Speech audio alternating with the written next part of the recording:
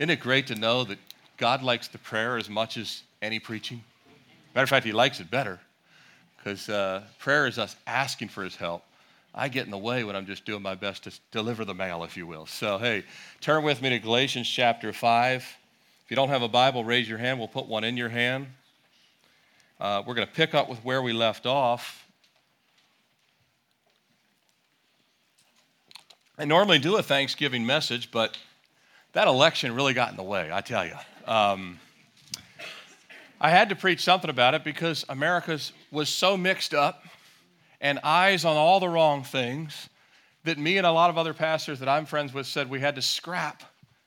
And so I preached on the kingdom come from Mark chapter 1 a couple of weeks back. And then last week I had to do a little bit of a recap because we're seeing so many things that there's bitterness and the flesh and all the things that we see. And so because of that, to finish this part of Galatians, I can't let it go into December, so we're going to finish it today. But instead of a Thanksgiving message, you've got to hear what I'm thankful for, at least to see. And so I hope that our fellowship afterward will fill in the rest of that. But we want to pick up with where we left off, and I do believe there's a lot to be thankful for, even with what we'll be seeing here in Galatians 5. I'm going to reread verses 1 through 15. We really just covered 1, and then the rest of it we're going to break it down in the time we have left. Starting with verse 1, Galatians 5. Stand fast, therefore, in the liberty by which Christ has made us free. Do not be entangled again with a yoke of bondage. Indeed, I, Paul, say to you that if you become circumcised, Christ will profit you nothing. And I testify again to every man who becomes circumcised that he is a debtor to keep the whole law. You have become estranged from Christ. You who attempt to be justified by law, you have fallen from grace.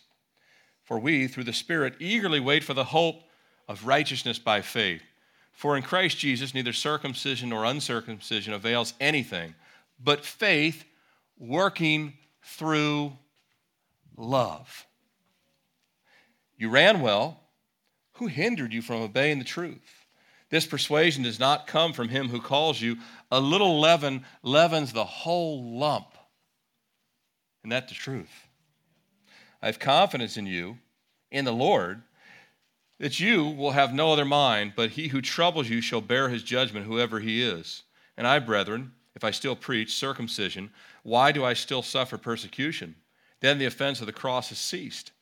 I could wish that those who trouble you would even cut themselves off. For you, brethren, have been called to liberty. Only do not use your liberty as an opportunity for the flesh, but through love serve one another. For the law is fulfilled in one word, even this: you shall love your neighbor as yourself. But if you bite and devour one another, beware lest you be consumed by one another. Father, we ask now that your Spirit that was in the worship, your Spirit that was in the prayer, and your Spirit now that is in your word would open our minds, that we would receive that which you have preordained, even before time, that we would receive here today. Lord, may you remove me from any part of the equation, that Jesus Christ and him alone is glorified and honored, and that we would all, including me standing here, hear directly from you. And Lord, we'd be changed and transformed. We need to grow from glory to glory. In your name we pray. Amen.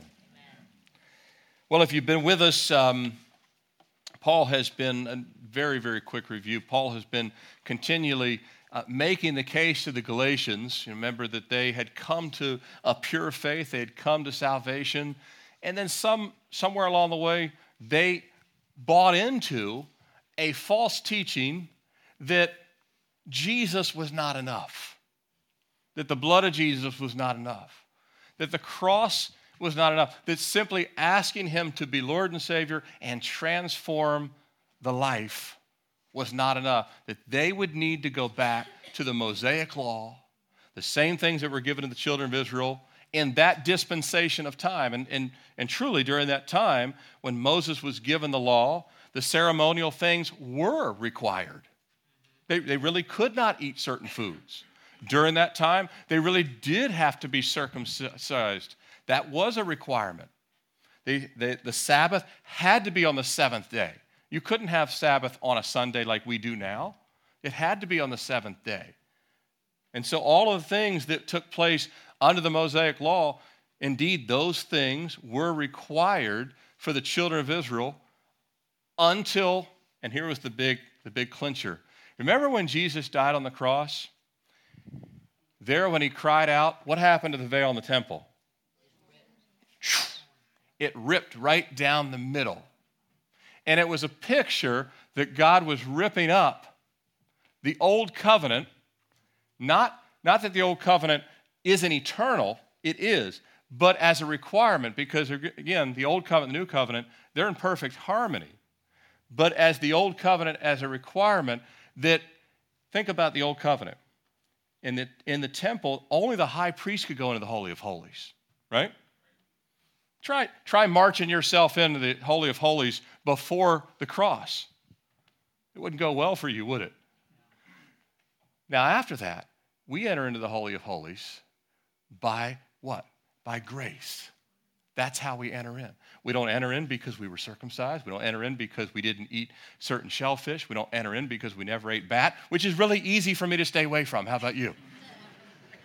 There were requirements that I have no problem even this day saying, yep, I'm not going to eat a seagull, not anytime soon. Horse meat, no, it has to have a clove. That's not attractive either. But some of the things are, right? If you like shrimp,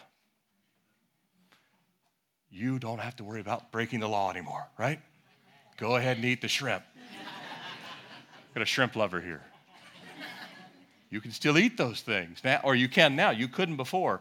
But when Paul met the Galatians, at first they just received the liberty and they were so glad to be saved. And they were like many of you when you got saved, just telling everybody. And then all of a sudden, the air got let out when they were told, oh, by the way, you can still tell these people, but you better be telling them this dietary you got to come into this dietary restriction.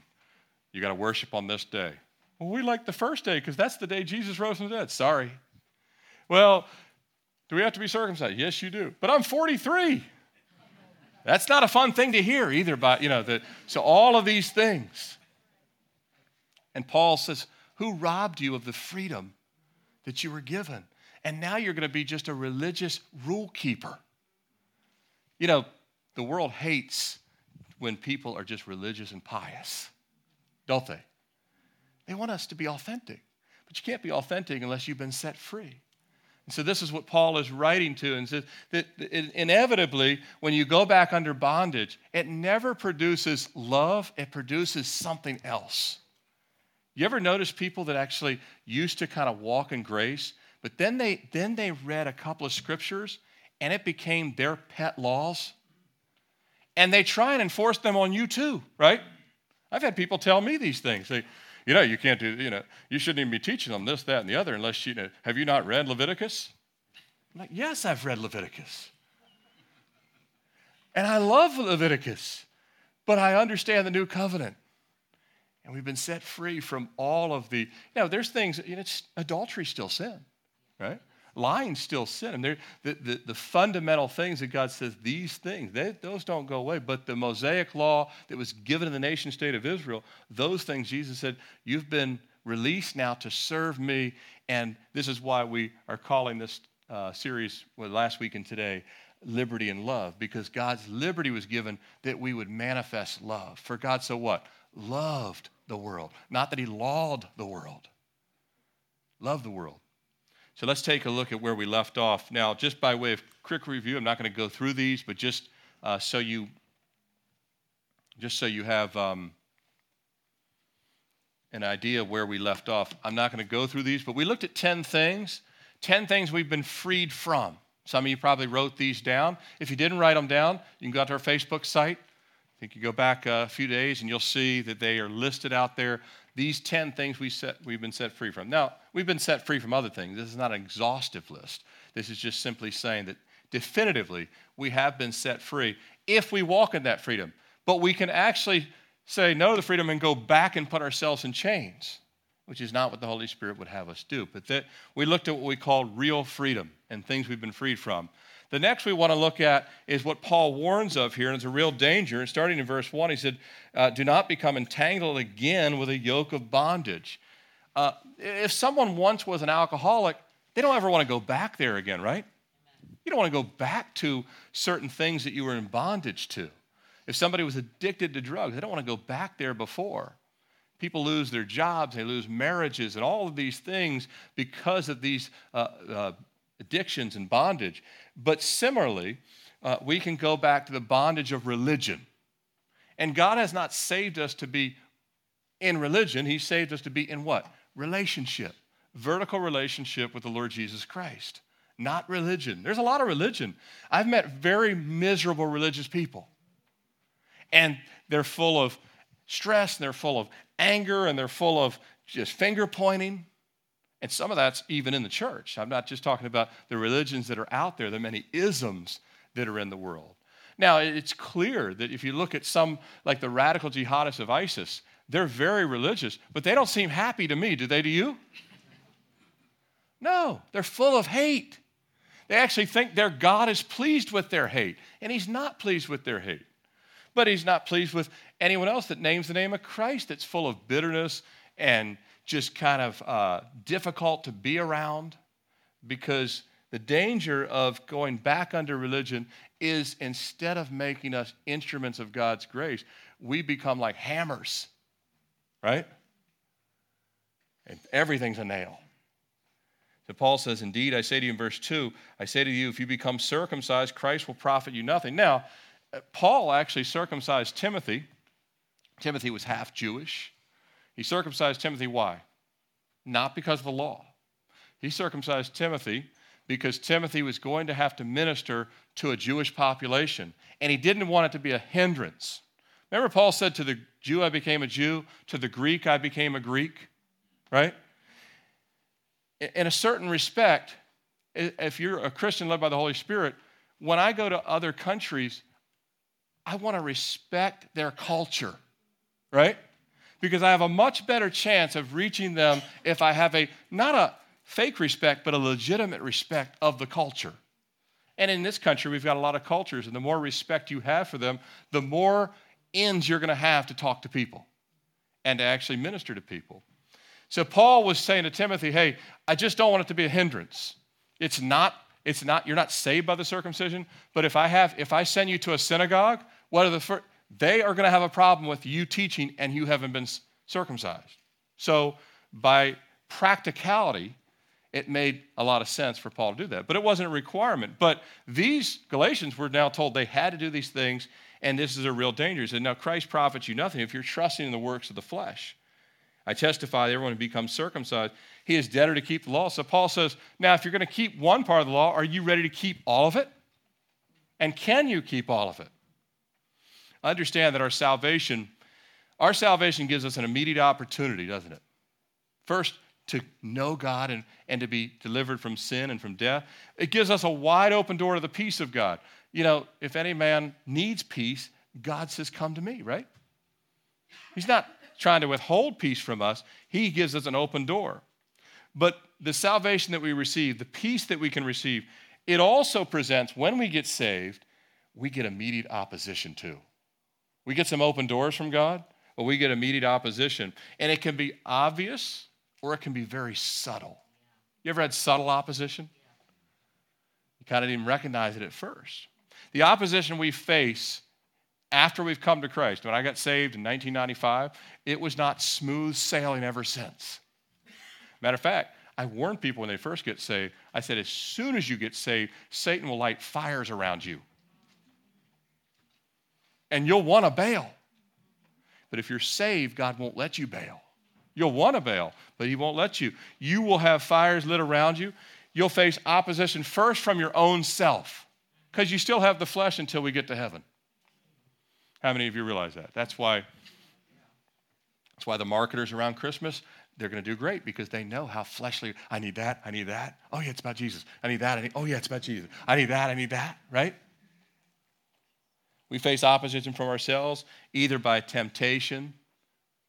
We also, temptation or deception, but we also face opposition from the enemy. Attacks, persecutions. Paul mentions this. He says, brethren, if I preach circumcision, why do I still suffer persecution? Paul was still receiving the opposition of the enemy. We have these dangers that are real. We have a continuous danger. As long as you're saved, you will never stop having dangerous attacks from the enemy and dangerous things that your own flesh will kind of self-deceive. We self-deceive ourselves into think we rationalize that this is okay. So the dangers really never leave. It's kind of like if you work for Dominion Power, you kind of recognize that you work on power lines, your job is dangerous forever as long as you're still doing it, right? Well, I don't have to worry about putting on the gloves anymore because I've done this enough times. Would that be a wise thing to ever do? Guys that work on power lines, you see them drape the thing over it's like this big rubber thing. They drape it over there. They've got these, gloves on and everything, and they know which things to touch. And say, well, I've done this plenty of times. Don't need to worry about that anymore. No, we have a continuous danger. That's why the Bible says to put on the whole armor of God, that you may be able to stand against the wiles of the devil. We're always going to have Satan trying to either take us back into bondage or take us off the tracks. These dangers that we're in continuous danger of. Number one, temptation. There's, in the Galatians case, it was the temptation to go back to religiosity. And there is that temptation because sometimes religion is easier than walking in the Holy Spirit.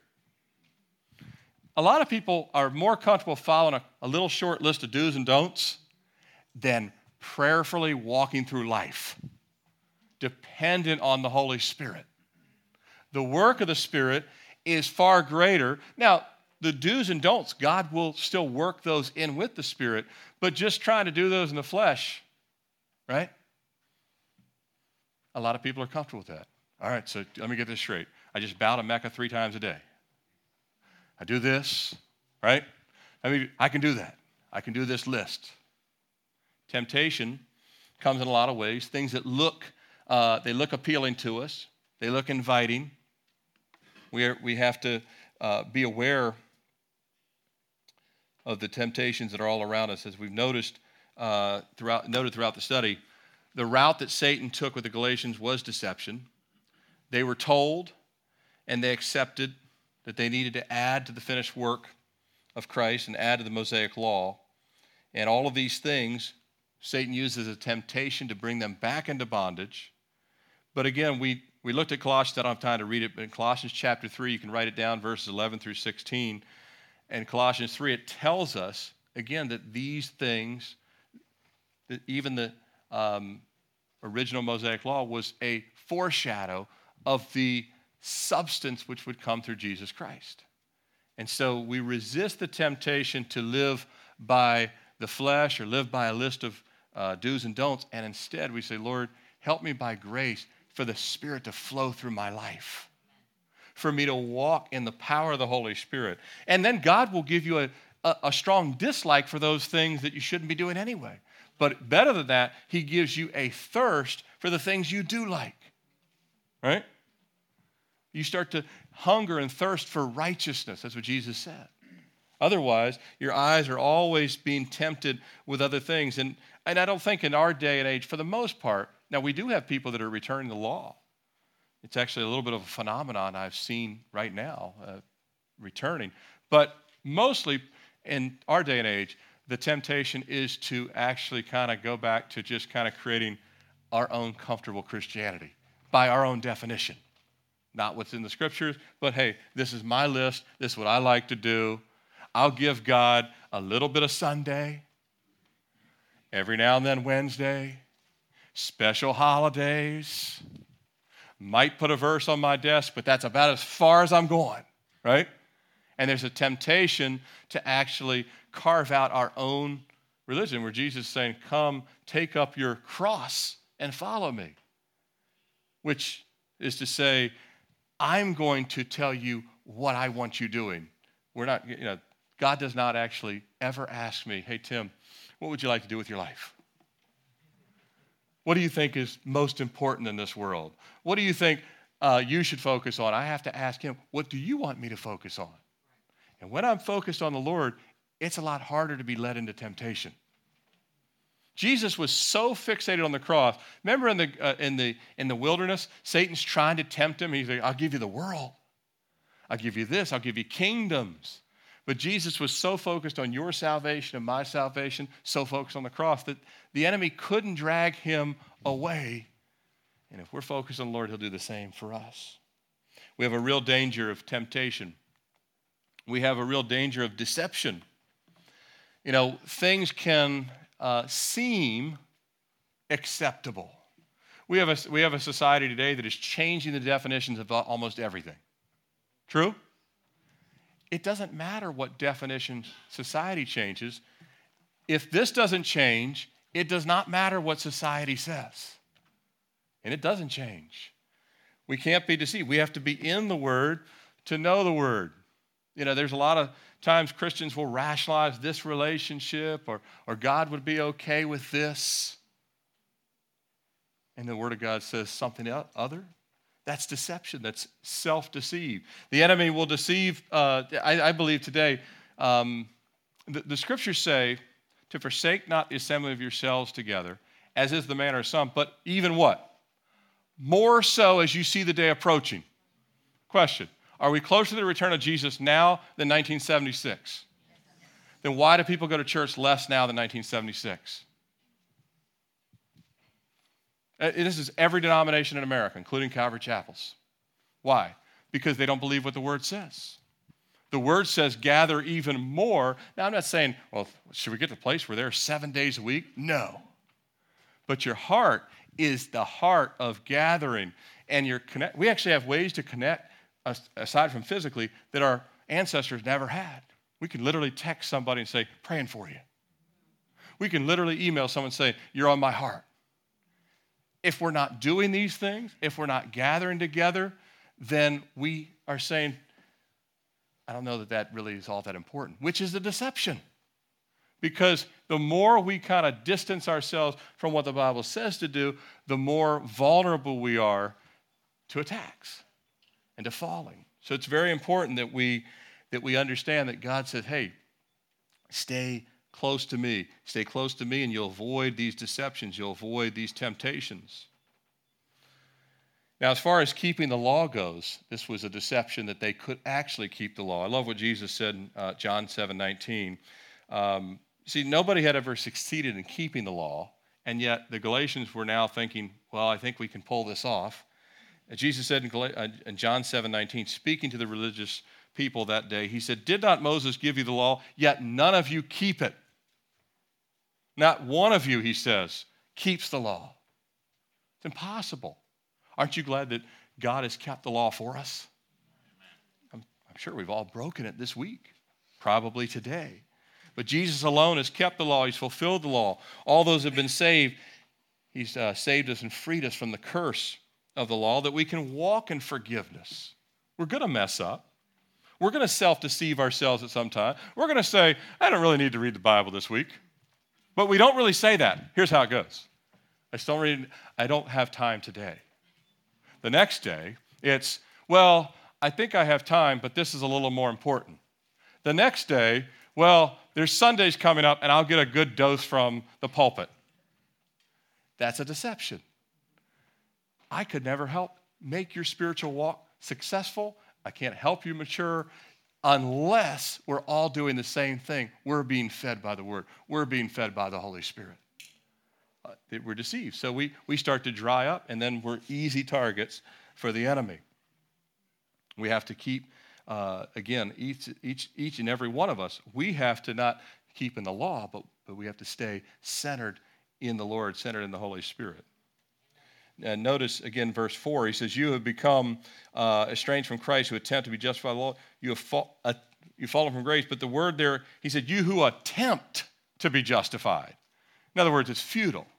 You can attempt to be justified. I can attempt to jump from the top of the Empire State Building to the top of the Chrysler Building in downtown New York, but I will fail miserably, right? And never live to tell about it. It's an attempt, but it's not going to be successful. Living in grace, what's not an attempt? It's the help of God, right? Living in grace is God helping us. And God doesn't attempt, he succeeds.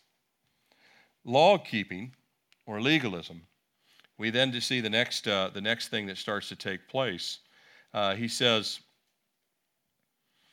in verse 6 that by faith working through love. Now the desire is that God says if we walk in grace, that it'll produce love.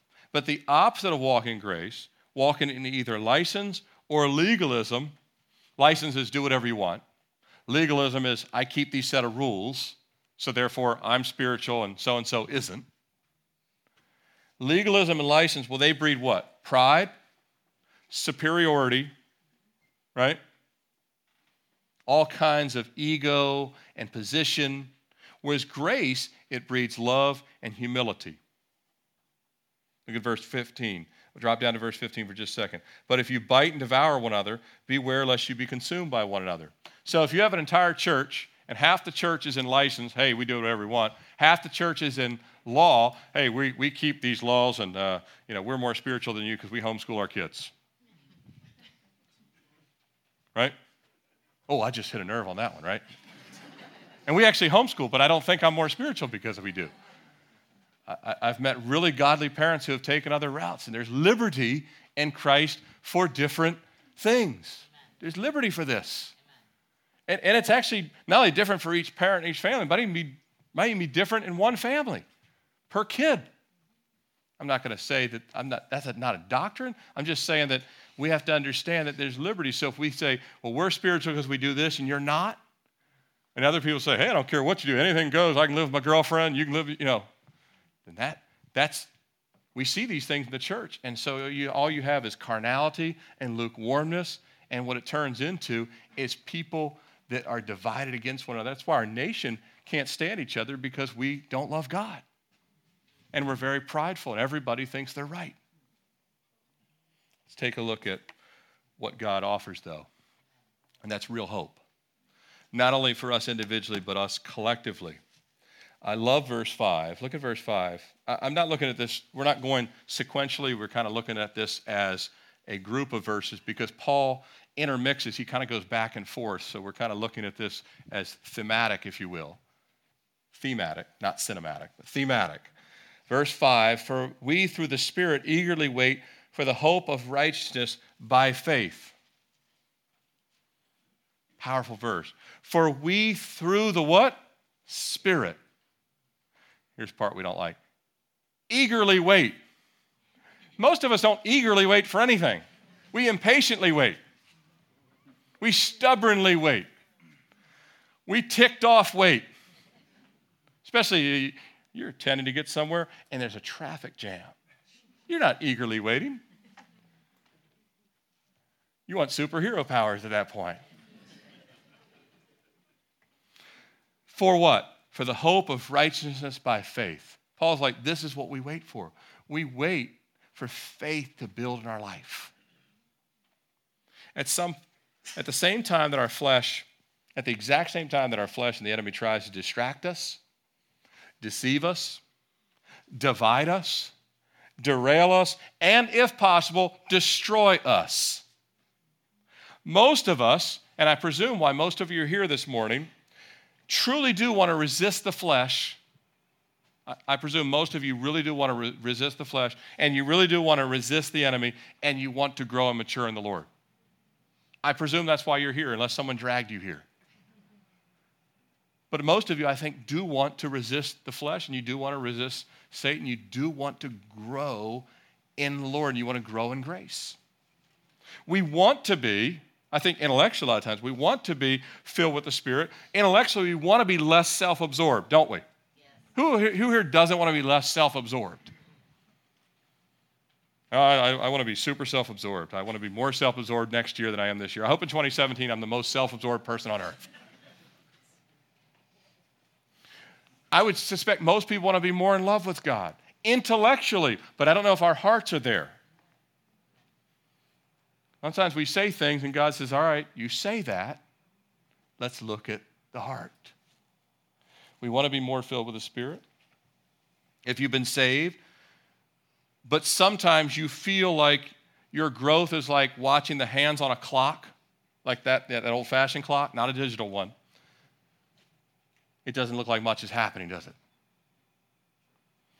Like remember those high school clocks in the math room in high school? You would watch that thing.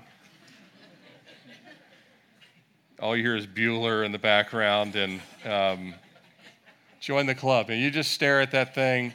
Is it ever going to move? It's been on the 5 for 5 hours, it feels like, right?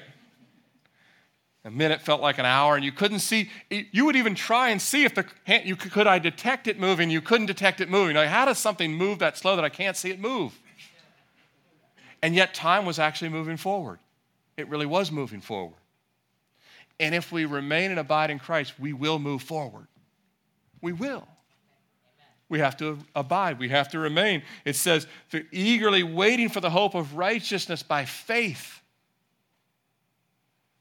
Understand that the same grace that saved us, it will transform us if we stand firm. Look back at verse 1. Same passage. Stand fast. Stand firm. Don't be moved. Don't be misled. Don't think that this isn't working. If I've learned one thing in being saved for now 21 years, I've learned that it's working even when I don't think it's working. Amen. It's working a greater weight of glory in us. It's not perceptible to touch, taste, smell, sound.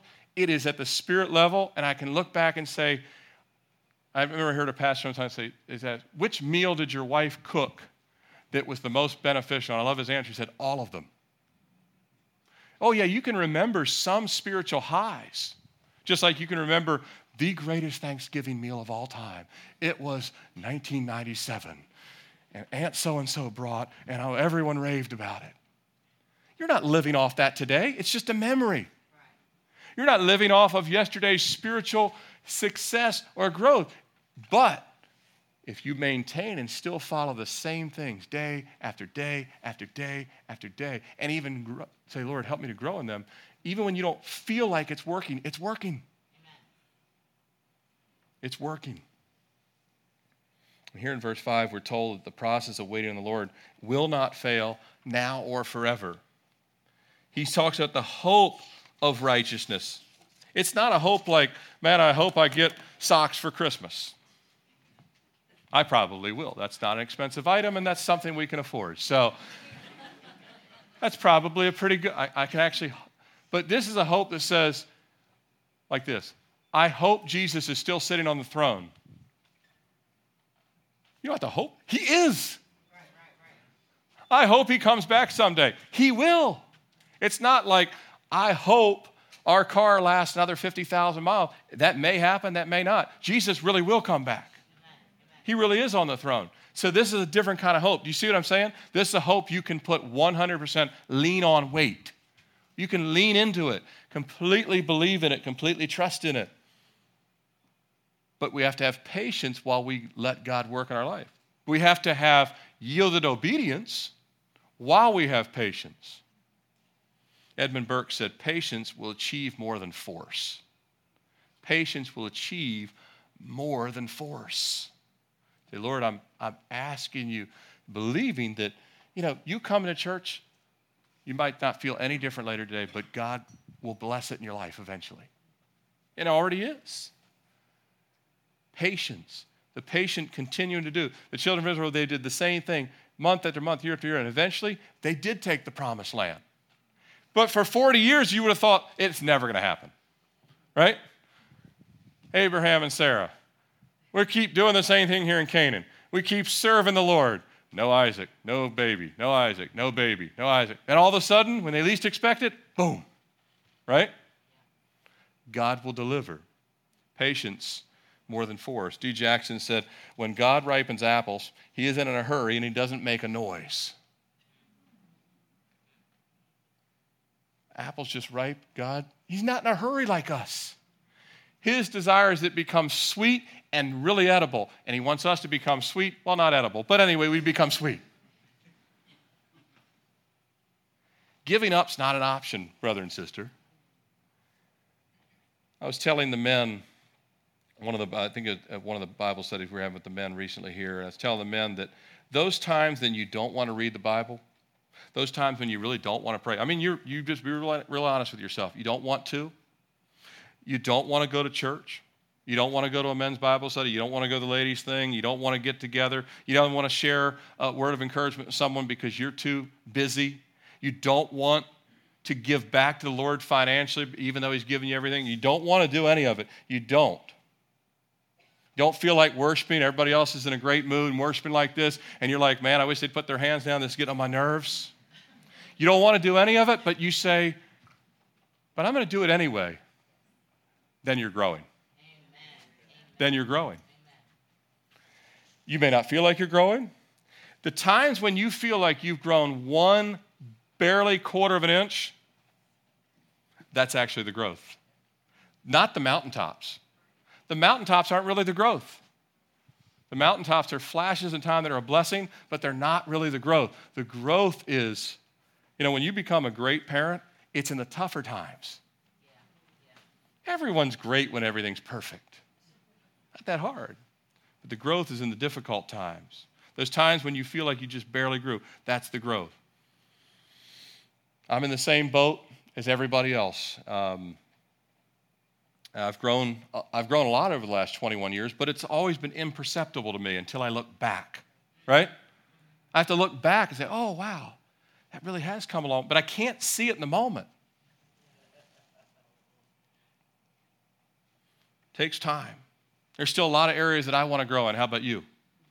But I wait for the hope of Jesus Christ, and then that righteousness, that faith, He grows in me, and He'll grow in you. And I can wait with you in prayer, and you can wait with me in prayer. And we can together, not imperceptible, maybe it's imperceptible, we can trust and believe that God is growing us. And by the way, if you want to see me grow, I love this quote from Robert E. Harris. He said, if a church wants a better pastor, it can get one by praying for the one it has. So that's my Thanksgiving request from you. 3 quick things here under Real Hope. Growing in hope. What does it mean to grow in hope as we bring things to a close? Number 1, we rely on the Holy Spirit. It says here, for we through the Spirit. What does that mean? You just say, God, you pray, I need the help of the Holy Spirit. You have to confess sin, cleanse me by the blood of Jesus. Now help me, remind me of the Spirit throughout the day. It's the Spirit, not us. Number 2, we've got to learn to wait. Now, when we wait, this doesn't mean doing nothing. Great example of this, Old Testament guy, Joseph. He gets thrown in jail, in prison. How does he wait? Sulking? Nope. He starts serving everyone in the jail. Because he's not waiting, sitting on his hands, he's waiting with humility. He just serves everyone. So while you wait for Jesus to come back, or you wait for Jesus to finally deliver some chain in your life, or you wait for Him to break something that is a stronghold in your life, or you wait for Him to finally give you the thirst. You said, man, I want to have a thirst for the Word of God, I don't have it. Well, you can start just serving while you wait. And then all of a sudden, in one day, God makes him king or second in command, right? One day. But all the time, God was like, keep waiting, keep waiting, keep waiting, work in the dark, work in the dark, work in the dungeon, work in the difficult place. Eagerly wait. God, if you can bring deliverance, I'm waiting for it. Patiently wait for it, and wait together. That's why fellowship matters. If you can't wait on your own, get a brother and sister, say, can you wait with me? Not that they're going to hang out at your house. You wouldn't want that anyway. Proverbs says, don't spend too much time at your neighbor's house. They'll get tired of you, right? It's true. But we can wait with each other in spirit and prayer. So wait together as well. And lastly, we have to believe. Hope is things that we put our trust in. In John 6:33, it says, the Spirit gives life, the flesh profits nothing. The words that I speak to you are spirit, and they are life. I can't explain it to you. The Spirit is the Spirit. It gives life. We have to trust in the Spirit, but then this believing in 1 John 5:5 says, who is he that overcomes the world? But he who believes that Jesus is the Son of God. If we want to overcome, it starts with belief. We believe. We believe that God says, wait it out. Ride it out. Serve it out. you'll overcome. I believe in Jesus. Overcoming our failures. He'll help us overcome our doubts. He'll help us overcome our apathy.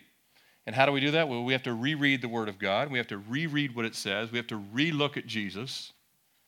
And we have to believe in what He's already done and believe what He will do. Amen? He will do it. I run now more this year than I have in the last few years. God's allowed me with my neck and whatever to run again. It's been great. I run now. I don't even like running. For those of you that do, I wish I had that love, but I don't. I eat less sugar, not because I would like that. I would rather eat cinnamon rolls every morning. Cheerios are okay, but I'd rather eat cinnamon rolls. But I can't. I'm 47. And so it just doesn't. My doctor says this is the way it works. And I think he's actually telling me the truth. I actually think he likes me. I actually think he wants me to be healthy. So I actually say, okay, Cheerios, thumbs down on taste, thumbs up on, running. Really don't enjoy this. I'd rather watch other people run, but it actually works. Growing in hope. Last one. We close with love here, real love. Because Paul says, here's the end of the story. He says, look, Satan does want to bring you back into bondage. God wants to give you liberty and a hope. And when he gives you this liberty and a hope and you start to feel the work of God happening in your life, he says the outflow is going to be love. The outflow is you're going to start loving people. You'll see the world differently. The person that ticks you off, you'll be able to pray for them anyway. It rubs you the wrong way. They say, well, they're so dumb and they don't understand how things work and this, that, and the other. And you'll say, but God made them. And I'm going to love them anyway. Now that has to work in the body of Christ as well as to the outside world. And we know this works because people in your own family can really rub you the wrong way, right? You don't have to go real far. You don't even have to go outside your own house to know that love has to grow, that your liberties should actually help them feel empowered by the Lord, and you will actually love them. I've learned that you will never beat people into doing what they should be doing. You'll have to love them there. It takes time to figure this out, by the way. That you will never Facebook argue anybody into anything. Have we not learned that by now? They can blow that whole thing up because it just doesn't work. But we do have to love people. And God has called our liberty as Christians. We've been set free from all the bondage. We've set free from the sins that our flesh craves. It's not that we don't ever have an attraction to them. Like, remember Lot? He was always looking at Sodom. Always looked fun down there. Abraham, he might have thought it looked fun too, but he just kind of waited on the Lord and resisted in the Lord. Make sense? So we'll still see that stuff, but we just kind of say, all right, I got to die to that. And he still loved Lot, and he still loved Sodom. He loved Sodom so much, he prayed for Sodom. He didn't look at it and say, like Jonah did, please strike Sodom with a nuclear weapon, right? They didn't have nuclear weapons then, but you get the idea. Drop a meteorite on Nineveh or Sodom or we have to pray and care for these things.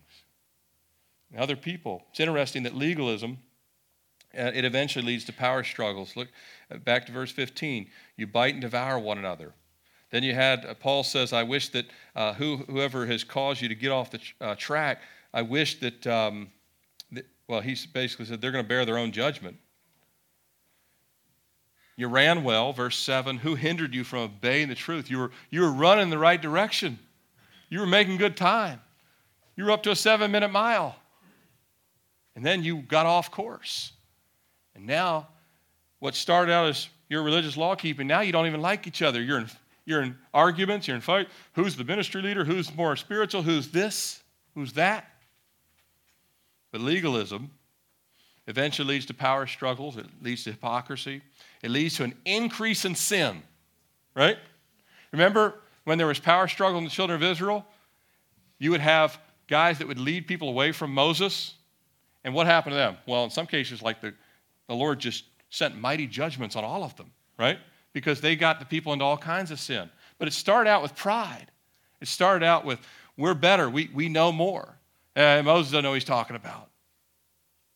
It was the case in the Pharisees' days, right? They had a lot of political clout and they had power, but they were full of sin. Jesus said they were inside. He said they were full of dead men's bones. And Paul indicates that at the very same time the Galatians are focused on keeping the law, they also, with this liberty, have allowed themselves to create their own agendas. Brother and sister, in Calvary Chapel, none of us can create our own agenda. We have one agenda, and it's Jesus's. Amen? It's not my agenda. I don't set an agenda.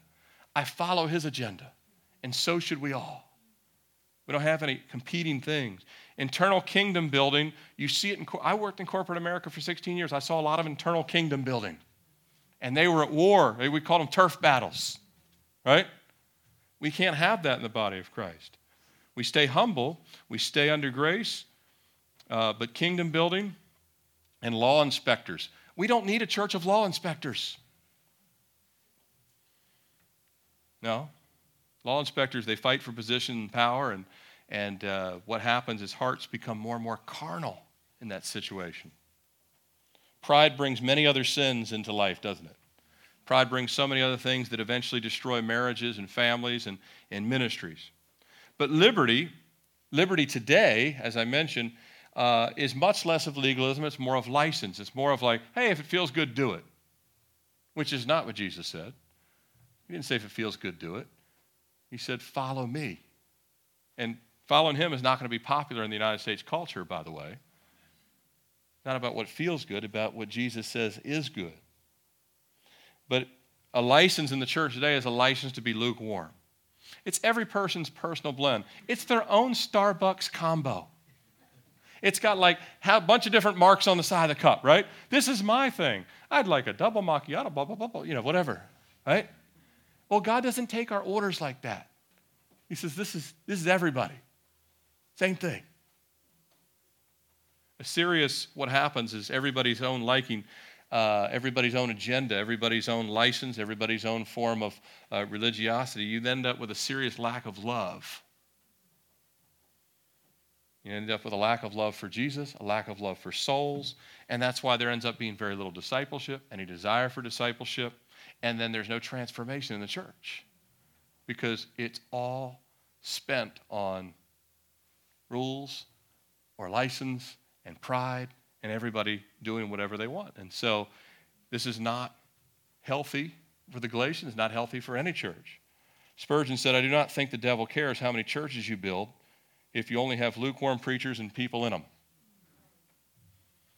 Satan doesn't care how many churches there are. As long as the churches are focused on themselves, Satan could care less because they just have a household of people that are in sin and carnality, and they're no better than the outside world. See, lukewarmness will always produce infighting or apathy or both. And Satan's happy with either, isn't he? But when we're in love with Christ and not ourselves, it'll produce life. It'll produce growth. It'll produce works of grace, not works of, look what I did, works of grace. It'll produce love for one another, no matter what we look like, where our background is. It'll produce genuine love. You know, my buddy Sam, he was this Jewish guy with the glasses in there. He said, he sticks in my mind, he always says, if you're not growing in love, you're not growing. And you can look at your life and say, am I growing in love? If you're not growing in love, then you're not growing. So you have to go back and say, Lord, I confess this, I want to abide in you. Edward Wilson said, love one another in truth, purity as children, impulsively, uncalculatingly. I think it's a word because my spell check did not mess it up, so it didn't have the little red. But what does that mean? Like, kids don't think about being, hey, I've seen kids do some of the nice things. Just, hey, I just want to give you this. Hey, that's your whole allowance. Adults say, if I give you this, what's that going to do in my life? Right? But when we love, it's an effervescence when it's from the Holy Spirit, right? It's not calculated. Be a little faith in the Christmas season. Just say, you know what? That thing said give $10. I'm going to give 15 and really call it a step of faith. Take that gigantic step of $5 more, right? By the way, that doesn't go to us. That's going straight to these families. Straight to them. I'm not keeping a penny of it. 1 Corinthians 13:3, you know it. If I have not love, it profits me what? Nothing. This church doesn't have love, we won't profit anything. We'll be just like the Galatians. We'll be just like an empty building, spiritually speaking, anyway. If you want to do a test of your love, write down these passages. Read these passages this week. 1 Corinthians 13, read the whole 1 Corinthians 13. Read 1 John chapter 2. And then read, to me, one of the it's a frightening, powerful text. Read Matthew chapter 25. Jesus said, as much as you never did it to any of these, you never did it to me. Lord, when did we see you hungry? When did we see you thirsty? He's like, that was me that you didn't care about. Right? Read Matthew chapter 25. Read 1 John chapter 2. Read 1 Corinthians 13. They speak to us on 3 different levels of love. And all of it is Jesus is manifested because he was giving out his life to love one another, to love people. And that's what our liberty should produce. We close here. See, our liberty was given so that we would do what? That we'd rest in Christ. That we'd rest in him. Not rest on our laurels, not rest on our ability. We'd rest in Christ, and we'd be personally free from bondage. Not free from attack, not free from deception, but bondage. Because you can repel that. But also that our liberty would be given to us, that we would be freed up to start to love people, to start to love one another, to refresh other people, to help them come out of their own bondage, to help them be set free.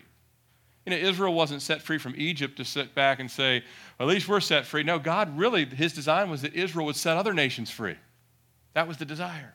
I haven't been set free to just hang out and do my own thing. God says, I want you to be in the ministry so other people get set free. And you too, in your life. We've been freed up from serving ourselves to serve Christ and serve others as he did. Amen? Let's close in prayer. Father, we thank you so much for freedom and liberty in Jesus. Lord, I don't even understand how it all works, but I know at the spirit level it does. I know that when you change us, as you said, if the Son has set you free, you are free indeed. And Lord, we're not only free from the curse of sin, but we're free to go against our flesh and to eagerly wait for your return, to serve while we wait, to serve others while we wait, to love people that are unlovable, and even love our enemies.